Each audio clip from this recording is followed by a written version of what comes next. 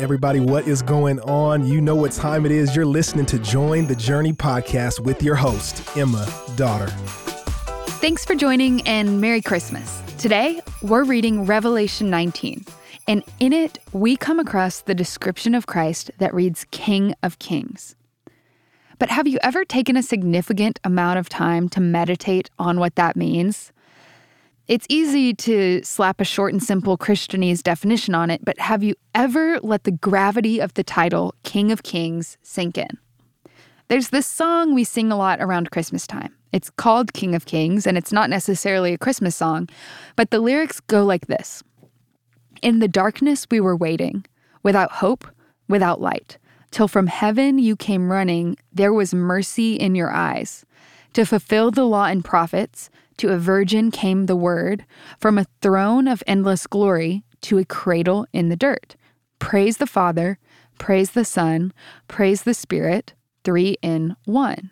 God of glory, majesty, praise forever to the King of Kings. The chorus ends with that line, praise forever to the King of Kings. And that description, King of Kings, actually turns up in today's chapter. And if we're honest, I think there are descriptive phrases of Christ that we can grow complacent toward, like they just lose their novelty a little bit. We're used to saying, yes, he's the lamb or the baby in a manger or the King of Kings. But in today's chapter, we're reminded of just what Jesus is like. Jordan Felix, the Revelation 19 Devo writer, lays out for us a glimpse of the descriptions we get in today's chapter. Let me read his list for you. He is called faithful and true, that's verse 11. His eyes are like a flame of fire, verse 12. He wears many crowns with a name no one knows, also verse 12. He is clothed in a robe dipped in blood, verse 13. He is called the Word of God, verse 13. His army is arrayed in fine linen, white and pure. That's verse 14. He has a sharp sword to strike down the nations. He will rule them with a rod of iron. He will pour out the wrath of God. On his robe and on his thigh, he has a name written, King of Kings and the Lord of Lords. Revelation 19, verse 16. King of Kings, Lord of Lords. What exactly does that ultimate title mean? An article from the Got Questions website puts it like this. Fundamentally, the idea of Jesus being King of Kings and Lord of Lords means that there is no higher authority. His reign over all things is absolute and inviolable, meaning it's never to be broken, infringed upon, or dishonored. God raised him from the dead and placed him over all things, far above all rule and authority and power and dominion, and above every name that is named, not only in this age, but also in the one to come. And he put all things under his feet and gave him as head over all things to the church, which is his body, the fullness of him who fills all in all. That's Ephesians 1, 21 through 23. And the phrase King of Kings is used in Scripture 6 times. Once, the title is applied to God the Father, that's 1 Timothy 6:15, and twice to the Lord Jesus, Revelation 17:14 and 19:16, and the other 3 can be found in Ezra, Ezekiel, and Daniel, and those refer to either Artaxerxes or Nebuchadnezzar, kings who used the phrase to express their absolute sovereignty over their respective territories, Persia and Babylon. The phrase Lord of Lords is used by itself in Scripture twice and refers to God the Father. Psalm 136:3, give thanks to the Lord of Lords, for his steadfast love endures forever, and Deuteronomy 10:17. For the Lord your God is God of gods and Lord of lords, the great, the mighty, the awesome God, who is not partial and takes no bribe. Now, the article continues by saying in Revelation 19:6, Jesus is given the full title, King of Kings and Lord of Lords. Revelation 17:14 switches it, Lord of Lords and King of Kings. The title indicates someone who has the power to exercise absolute dominion over all his realm. In the case of the Lord Jesus, the realm is all of creation.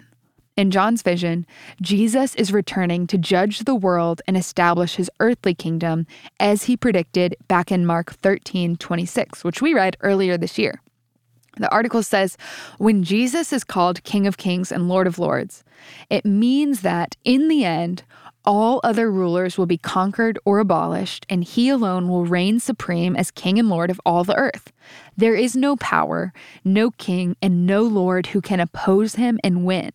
And there are a myriad of references to this absolute rule of Jesus and his preeminence over other rulers throughout Scripture. To mention just a few, Isaiah 40, 23 through 24 says that the Lord brings princes to nothing and makes earth's rulers emptiness. The mere breath of the Lord will carry them off like stubble. Daniel's vision of the Son of Man in chapter 7, Daniel 7, is of one whom he calls the Ancient of Days, whose everlasting dominion is over all people, nations, and languages. In the New Testament, we get a better view of the one these passages refer to. The writer of Hebrews speaks of the Lord Jesus. He is the radiance of the glory of God and the exact imprint of his nature, and he upholds the universe by the word of his power. It's Hebrews 1:3. The next verse speaks of Jesus being much superior to the angels. Clearly, his rule over creation is absolute, the article concludes. And in regard to this phrase, Lord of Lords and King of Kings, if that wasn't enough, another commentator says, he is Lord of Lords and King of Kings. This is a way of expressing the superlative, the greatest Lord and the mightiest King, the Lord and King of all. This is the reason why he will defeat his enemies. We can be certain of it. The same kind of language is used of God in the Old Testament. And in certain languages, this will be expressed as he is the most powerful ruler and highest chief of all. Our God is the all-powerful, all-knowing, all-seeing creator of everything. And Jesus, he came to earth as a baby, born in a manger.